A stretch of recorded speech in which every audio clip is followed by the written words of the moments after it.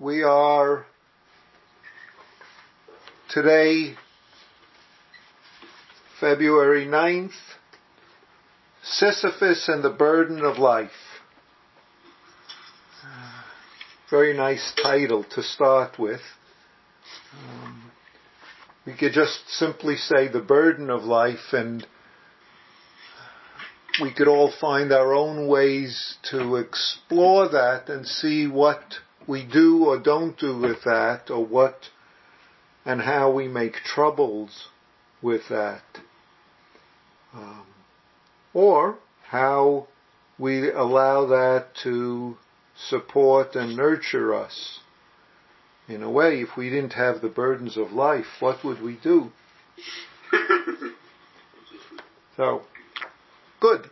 So, I'd like you all to start, since you've all read this and you're all probably have interesting points that we could begin to explore.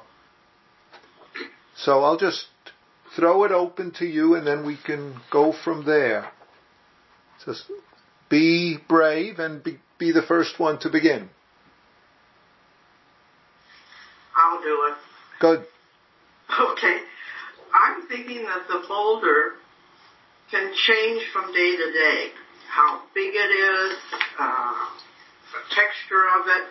And then I was thinking about the Bodhisattva's vow and the blind tendencies. Let me get this so I do it right.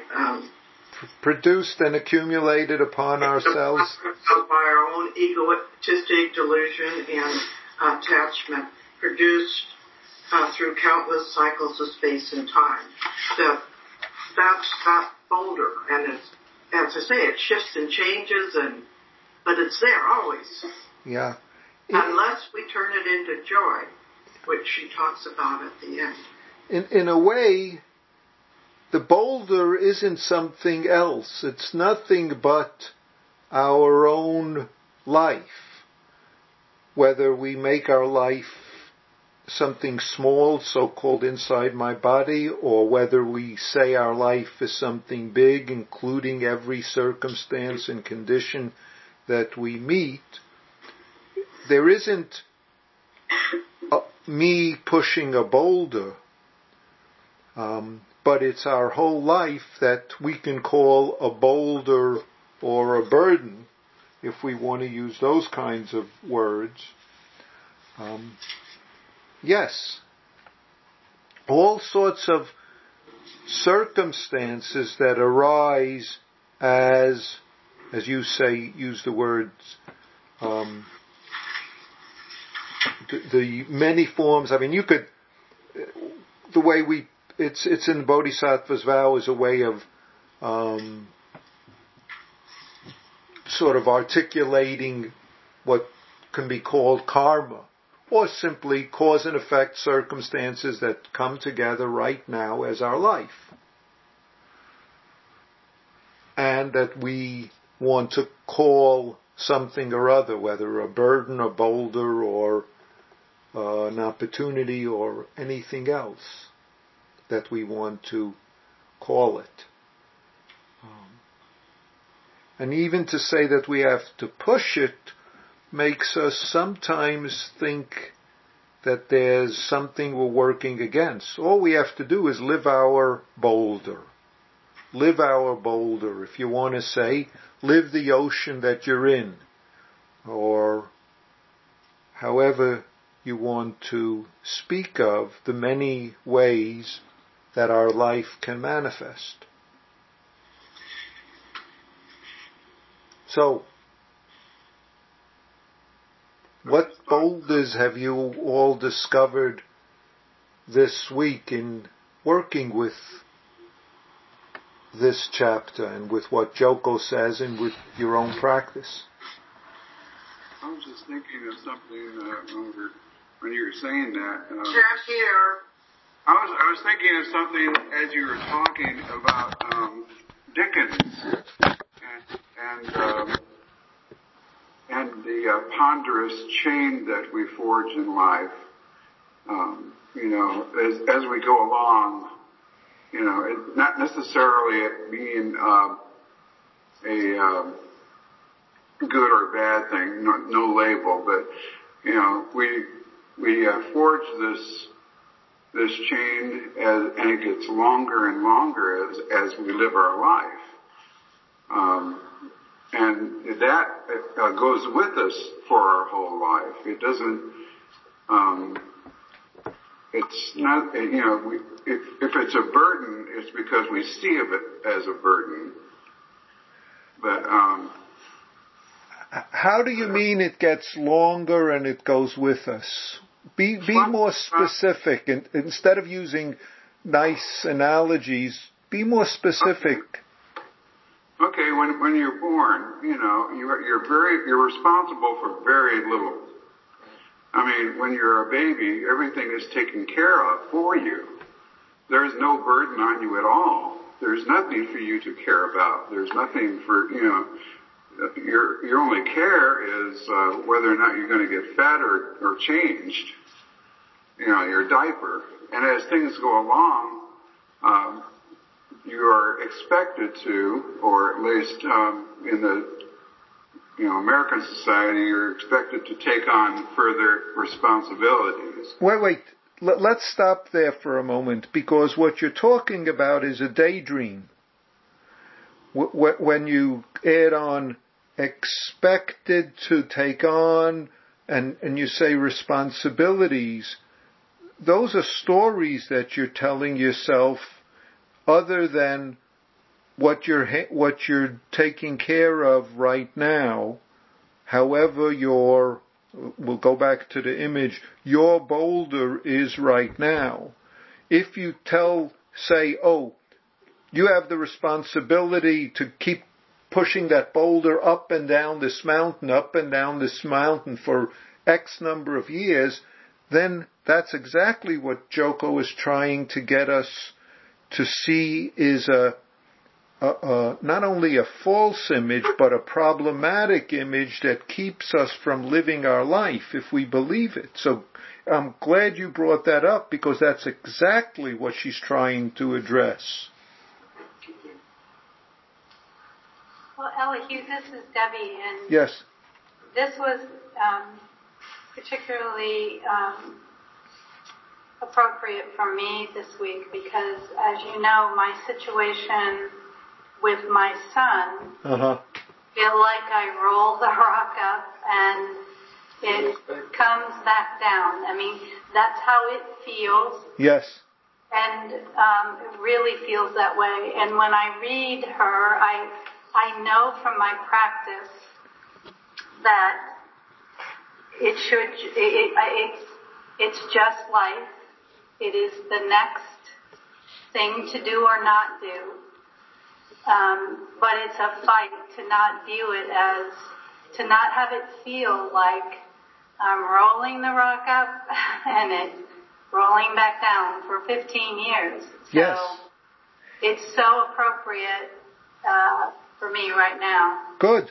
And I think it's really good that you brought it up that way, because if you or we hold on to all the past 5 years, 10 years, 15 years, and the different ways that we've had to handle this particular rock in the past, and what we did and what worked and what didn't. And of course that all exists, but if we hold on to that right now, when we're at the rock right now, or at the boulder right now, or at speaking to this person or having to make this decision right now, then we end up being overwhelmed by all those reactions and past memories that we're holding on, and in a sense we're hindered and blinded, and we can't do what we can do as best right now is possible for us. Instead, we are just entangling ourselves almost, and then out of this web, I'll go back to that image, that we've wound ourselves around with, we have this little hand pushing out that can do something, but the hand is hindered by all the 15 years or 5 years. If we keep holding on to that part. So that's really good that you brought that up that way. Because yes, I feel like I cannot be in the moment totally, because there is always this place where that rock is, even if it's at the top of the hill or it's at the bottom of the hill, in my perception of it. Right. It is so difficult to just relax into the moment. It's a real practice and struggle. Yes, and your moment, when it is so, is to include it's so difficult, not to have fear about this is the way it was in the past or any of the other particular ways. It's not to minimize those, but to have those be there, and yet not to take those as, what should I say, anything more than so-called past memories and learning experiences, but not to have those hinder us from living this moment of whatever it is, however it is in this moment with the circumstance. So, in a way, it takes great courage, and we don't get to choose how much or what we have, whether it's so-called in our life inside or so-called with others outside. We don't get to choose that. For whatever, it's just the cause and effect universe that is ours, our life right now. Mm-hmm. And that's exactly why she brings it up, because it seems so natural for us to treat it as, oh, this is an endless burden I'm always going to have, or I've always had, or why me, or whatever other thoughts, feelings we think we need to deal with, even as we're pushing the boulder right where we are, wherever on the mountain we are.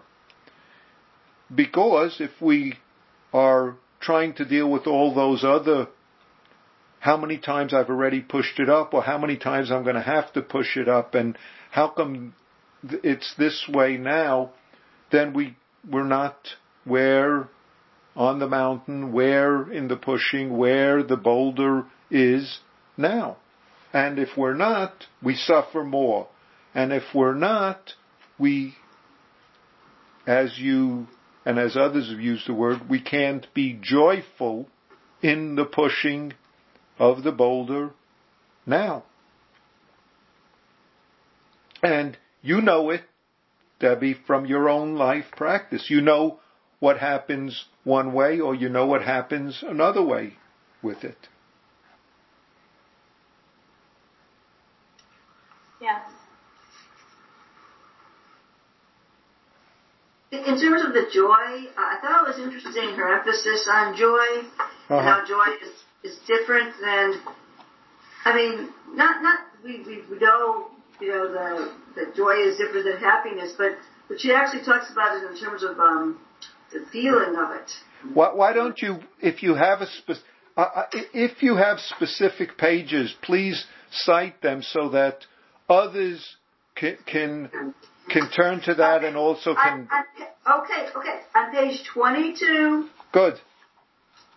If you look at, it's like the third Joko. Yes. So, body tension will always be present if our good feeling is just ordinary, self-centered happiness. Joy has no tension in it, because joy accepts whatever is as it is. Sometimes in pushing the heavy rock, we will even have a nice period. How does joy accept that good feeling? That's a good question. Good. That's great. And see, when we cite that, then we really see what, there she says it in her way, and yet for us, how is that? Is that, I mean, she could say it, but I don't know. I don't know if that's really so. It doesn't feel that way to me. I don't know. What am I supposed to do with that? Yeah, I think that's great. And let me go just two paragraphs down. I want to add on, because I think this is specifically of use to all of us. She says, this is the next to the last Joko on that page 22. None of us would choose to be Sisyphus, yet, in a sense, we all are. And the fact is, despite us saying none of us would choose it, we all choose it because we all are it. See, that's what the opportunity of our human life is. It's hard to get around that, and we don't have to add on who chose it, when chose it. That's the very nature of being born human life. And of course, any other kind of life has its own Sisyphusian forms, its own let's say, forms of the ocean that we might otherwise drown in if we believe our stories. Or we might otherwise always be seasick because we refuse to be that ocean. We refuse to push that boulder. Despite the fact that for some reason that boulder is what we woke up to this morning, or this week, or this life.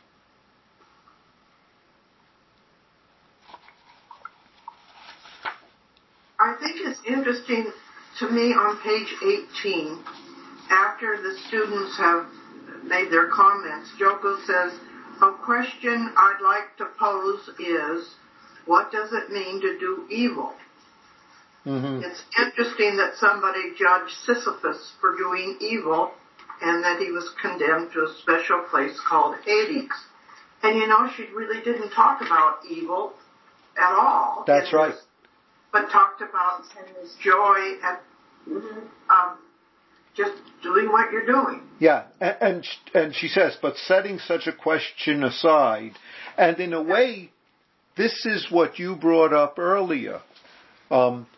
When you quoted from Bodhisattva's vow, in terms of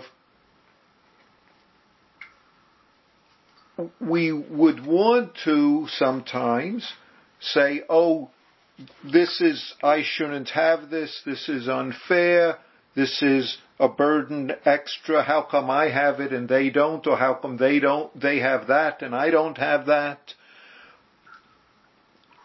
Part of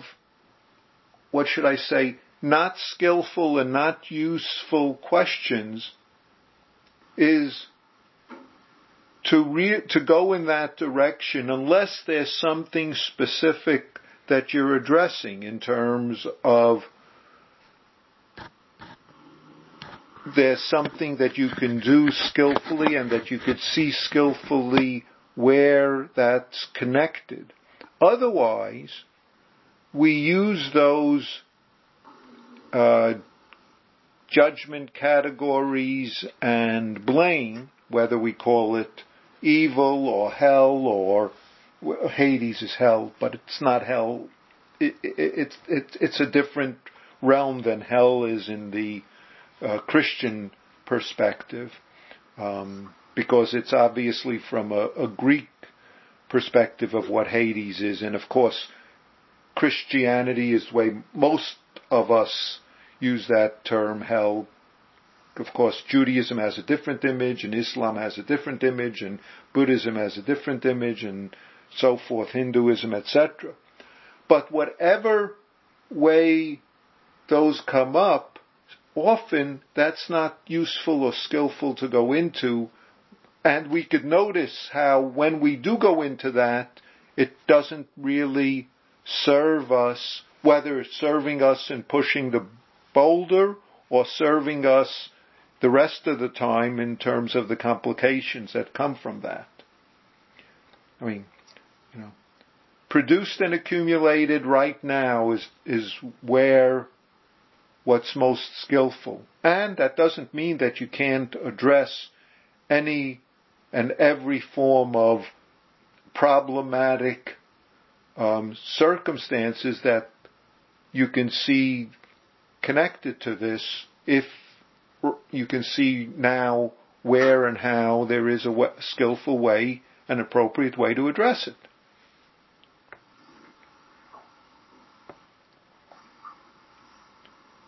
But does anyone else want to say anything about that? The point brought up about judgment and doing evil or doing harm.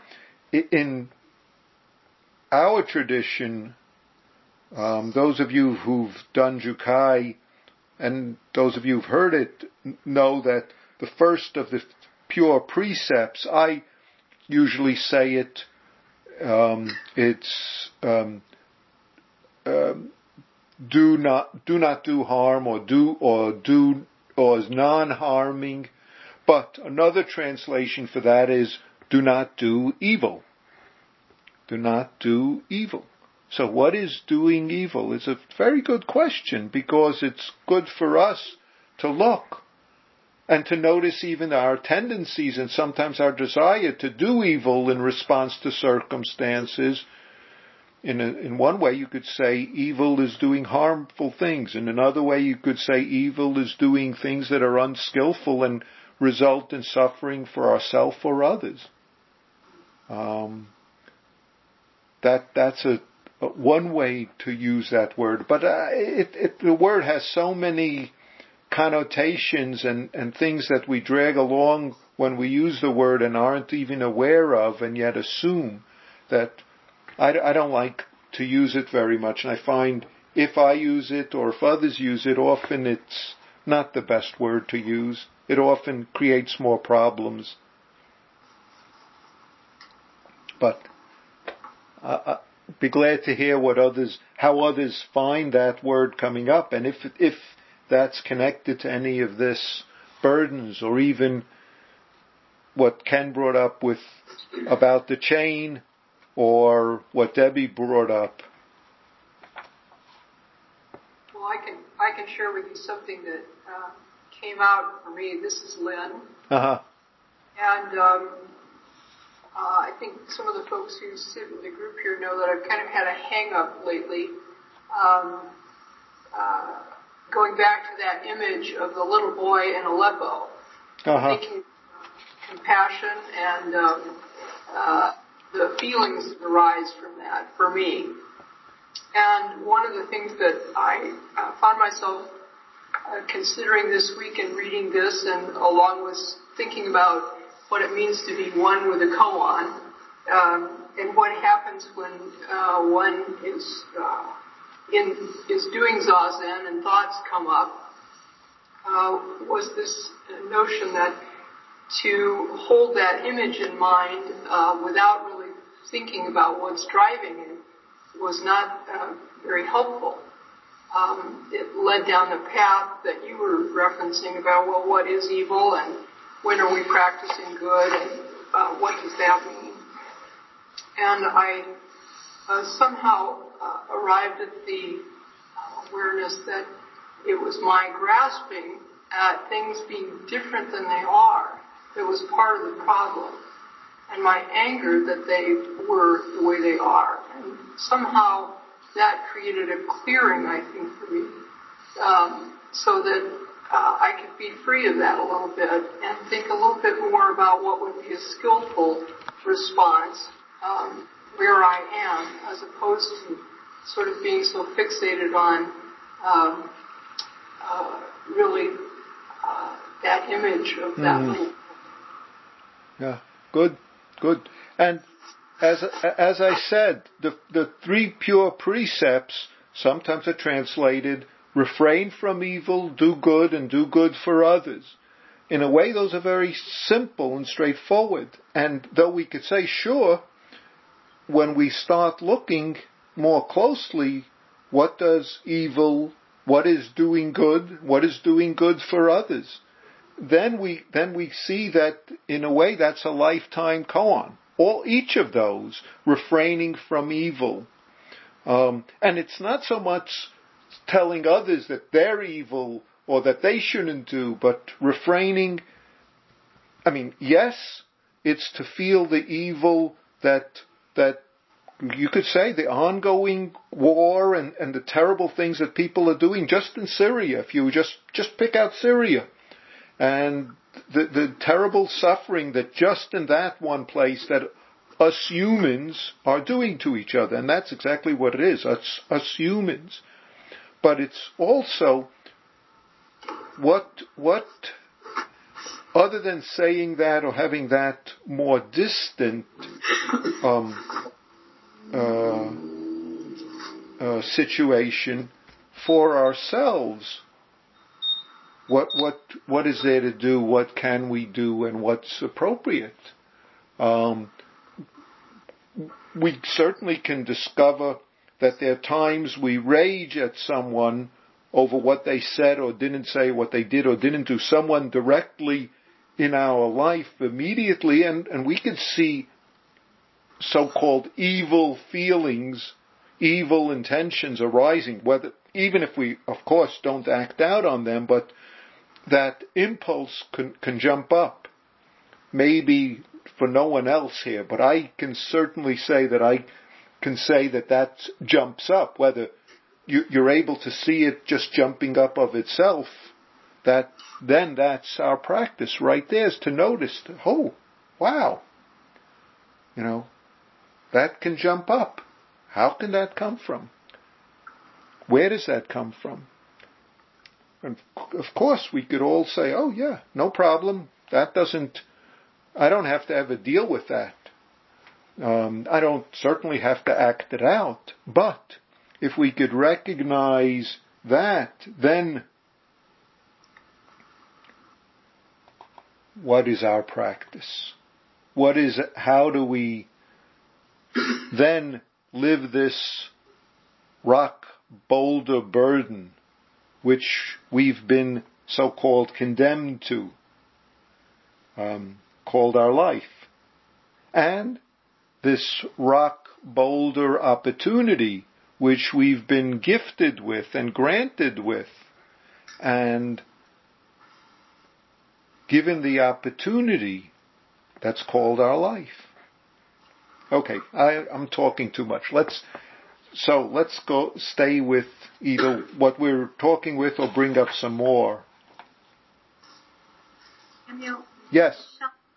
This is Shelby. I was listening to what Lynn was saying and Louder, please. Sorry, I've been listening to what Lynn was saying about her interest in that particular image from Aleppo, and then how we've been talking about evil and joy.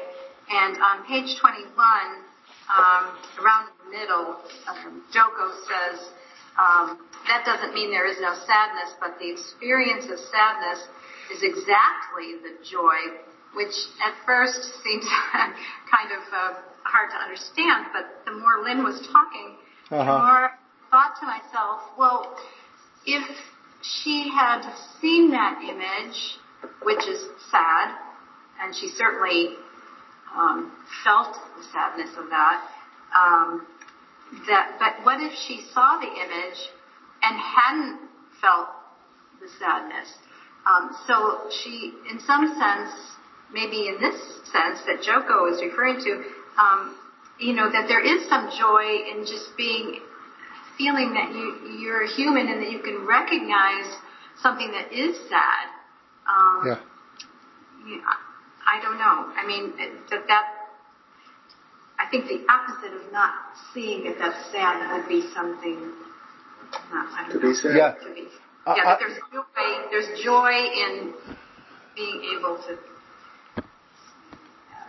I would add even further, I mean, that's a good point, and I would add further the very experiencing of sadness when that's there is in joy, so to speak.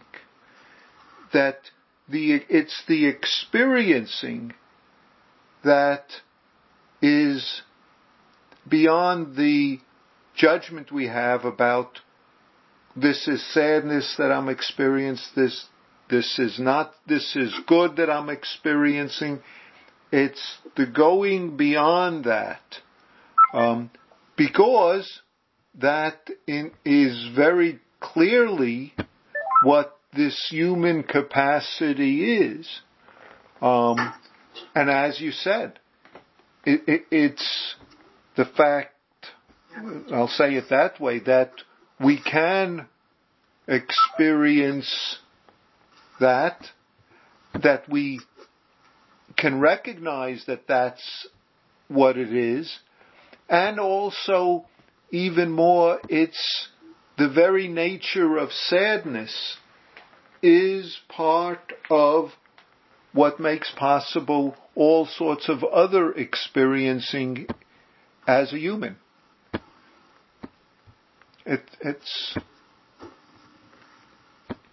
And that's why she says that does not mean that there is no sadness, but the experience of sadness is exactly the joy.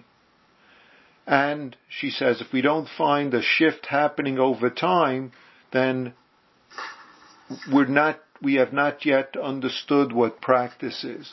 But again, notice it doesn't say a shift meaning we get away from the sadness. There's a story about this was a successor of Hakuin, a woman, and she was in her, I think if I remember, 70s or 80s, but anyway, and her, I think it was her granddaughter, died, and she was sad at the funeral, mourning, you could say, and someone said to her, how come you're mourning? You're this enlightened successor of Hakuin. Hakuin was a great Zen teacher in Japan in the 18th century. And she said, she rebuked that person, said, what kind of fool are you? This is exactly what this is. My granddaughter dies and I grieve. And that's exactly the joy. To be able to grieve when this human life is grieving. That is our life. Grieving is part of our life. Sadness is part of our life. It's not a problem. It's exactly the capacity of the many forms and the many functions and the many abilities, and including the so-called burdens that we want and the so-called burdens that we don't want. Those are exactly our gift of life. If our life didn't include those, then we wouldn't be alive. It's very simple. And that's where she talks about this as a reliable barometer, because our practice, if I say it that way, is about being alive. And being alive in the myriad forms that our life is. Our particular life is, not our image of someone else's life or our image of how our life should be. And our life, of course, includes the life of everyone we are connected with and we meet in many ways. But let's see what more you have on this chapter that Joko talks about.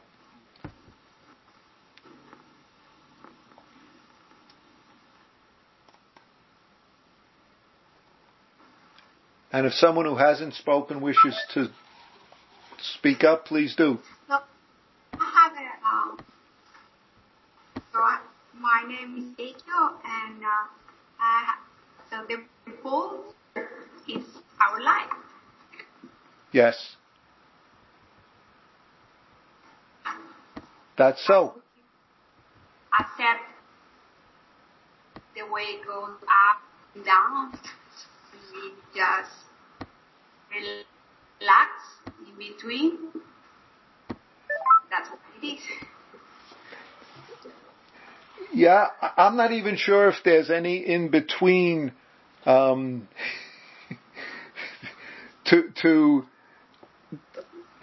in between that. There is no relaxing in between, because in a way there is no in between.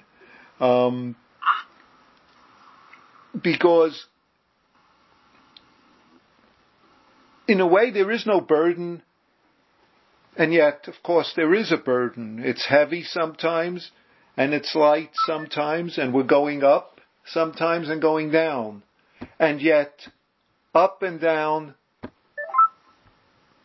are also just added on stories. And in a way that Joko wants to address that too. On the last page of the chapter, on page 23, that at the very top, in a way, the way we become more content to just live our life as it is, just lifting the burden each day, is by being the experience of lifting, lifting, lifting. This experiential knowledge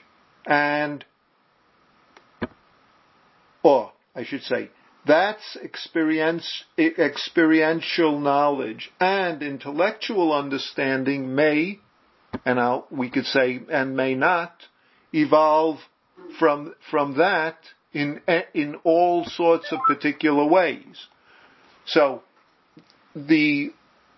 what we understand, in a way, is secondary to the experiencing of it. And we each grasp, glimpse, see, and don't see, according to all our capacities and the circumstances, and that seeing comes and goes, just as the so-called burdens come and go.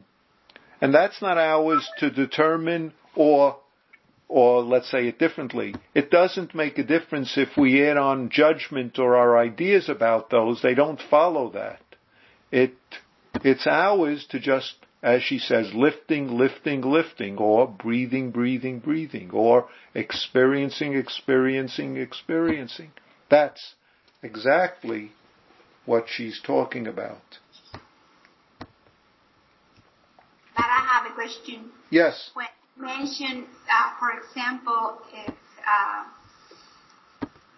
if evil appear, and we have the tendency that we shouldn't feel that way. Ah. Yes. So if that is the experience, can you talk about that a little bit? Sure. If we have any ideas about what we shouldn't feel, now, feelings are just as we say in the Heart Sutra, they're just part of the 5 skandhas: form, sensation, conception, discrimination, awareness. Feelings is just one of the skandhas, one of the aspects of being human that it appears and disappears. If we get caught in our belief that I shouldn't feel this way, in other words, to use the image of this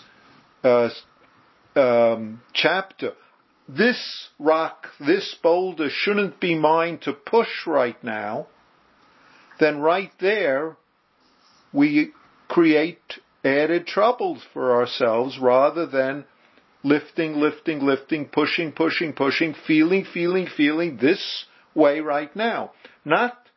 I don't say entangling in the feeling, I don't say believing the feeling, but when the feeling is this way, whether it's an emotional feeling or a physical feeling, if you wake up and you're aching and you say to yourself, I shouldn't be aching right now, all we've done is created added suffering. See, this is exactly, or when you're sitting Zazen, and we have, sometimes our mind can be very peaceful, so to speak, our body can be very peaceful, and sometimes very agitated. If when we're agitated we add on, there's something wrong, that there's so much mental agitation right now, that hinders our Zazening. That is added burden. So then not only do we have to push the boulder, but we added on another boulder called, I shouldn't have this boulder to push right now. So, when you have one boulder to push, that's one thing. When you sort of drag in another boulder that you don't have to push, but you say, well, I might as well add it on. Well, what do we get from that? See, that's exactly the point that I think she wants us to attend to, so that we can each live the boulder of our life, which is really joyful. It's empty. It's just our life. That's the point that why she's bringing up this whole chapter. And she makes a point. It's not to try to say that this should be something other than, or something we should get over. I finally pushed it to the top, so I should be done with this. That sort of thing only gets us in trouble, or creates trouble for others. And Gad, someone wanted to say something. well, it's the talking about it too that adds the third boulder to it. For instance, maybe you aren't feeling so good in the morning, but you can make it through your day, that sort of thing. But then you're with your friends and you start complaining about this and complaining about that. That's just more boulders. Yes. So I really have to watch my mouth. Uh-huh. Well, it's not so simple though, because there's a list of students saying different things that they do to, where is it? I can't remember the page, but how they distract themselves or whatever. 20? Like ways to escape? Yeah, Busy 20. or Yeah, page 20. So my thing is, like one of them says to be very busy and tire myself out, and the very next one says to procrastinate, which, would be more like me being the second one. So I have to be careful when I'm sitting and I have, schvilkus, or I'm agitated or whatever it is, and I don't want to add on saying that I shouldn't be agitated. I get that part, and it's just very easy for me to see, you can't say you shouldn't, this and that. But then I find that a way that I add on a boulder is to get lazy, because it's like, okay, well, I am agitated, so therefore, it's okay to, like, I don't want to say waste the sitting period, but, I don't work as hard as I probably still could. Can I just interject something here? Seems to me that one of the things here is that I don't think anything in here that any of the students say that they do in response are necessarily wrong. But I think, to me, what's important is to be intentional about how we respond to hardship or whatever we may be facing or experience, to be aware of that feeling, even if it's like, here comes a nasty thought, which I can't have, and I think we all have those sometimes. I'm having a nasty thought. How do I want to respond to that? And most of the time now, especially if it's things that are in the past, and like, that past thing comes up that makes me angry, or, I'd really still like to get back at them, occasionally comes up. It's, I think it's now, after practice, I think I more respond to it as, oh yeah, look at that. I'm still a little bit angry about that. That's interesting. But, there it is, and I'm not going to feed that. I'm not going to feed that thought if it's not something that I feel is a helpful way to respond.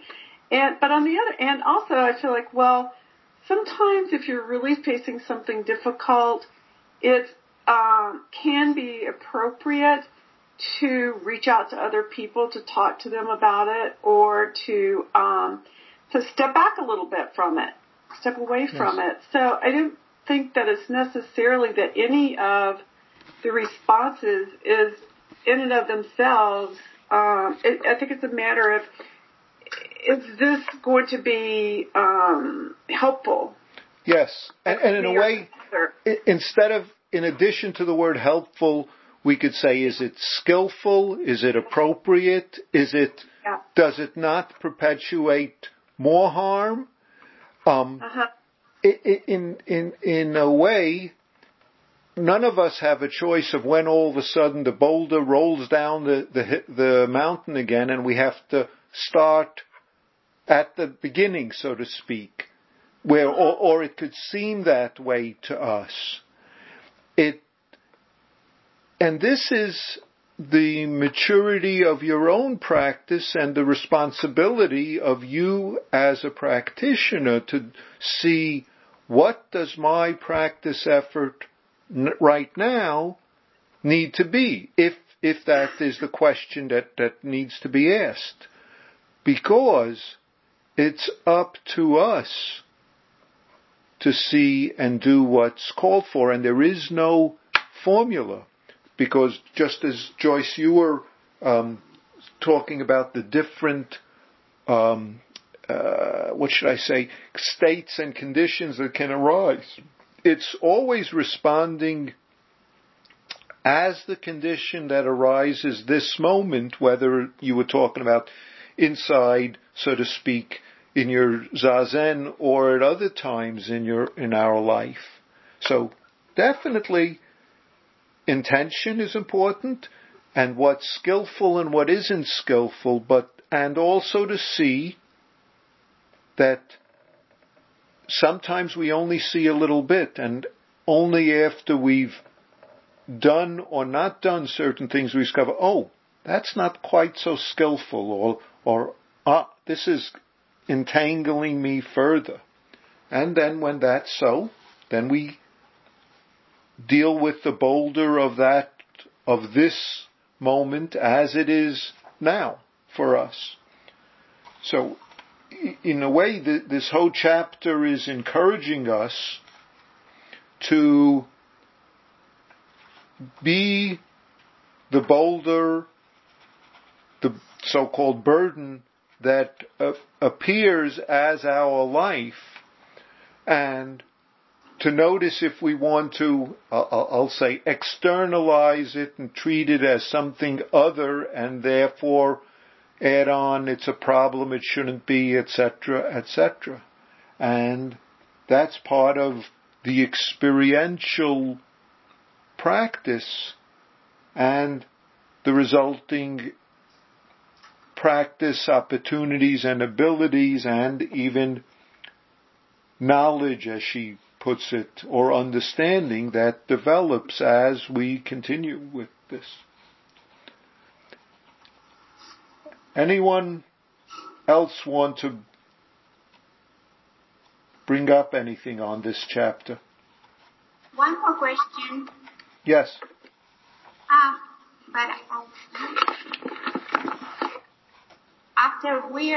When we are in the experience itself, and then we realize the experience,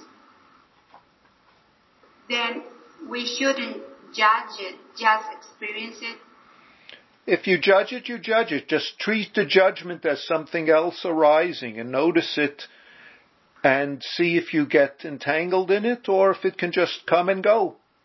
When you don't have to direct whether judgments come and go, because they do come and they go. But we can notice if we start looking for them, if we want to encourage them, then we know we are getting entangled, and it might not be so skillful.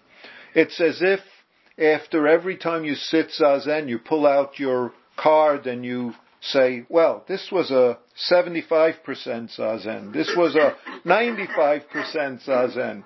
Or at the end of each day, you start checking off, well, I was with Nancy, I'll give her a 85 today when I was with her. But when I was with John, maybe a 60. And the more we do that, the more, in a sense, we get away from living the bolder life moment of that we are. But if judgment comes up, let it come, let it go, like the rest of our life circumstances. We're not the boss. We're not the boss of what arises, and we're not the boss of what passes, but we are the boss of what we do with what arises, passes. See, that's our practice opportunity. That's our life opportunity. So, good. Okay, I think we've begun on this chapter. I encourage you to continue reflecting on what she said there. And for next week, we'll read the next chapter, which is Responding to Pressure. So that starts on page 24. I think there's only one edition of this book, but I'm not sure. Some of you might have a slightly different edition. So thank you all, and good night. Thank you. Good night. Good night.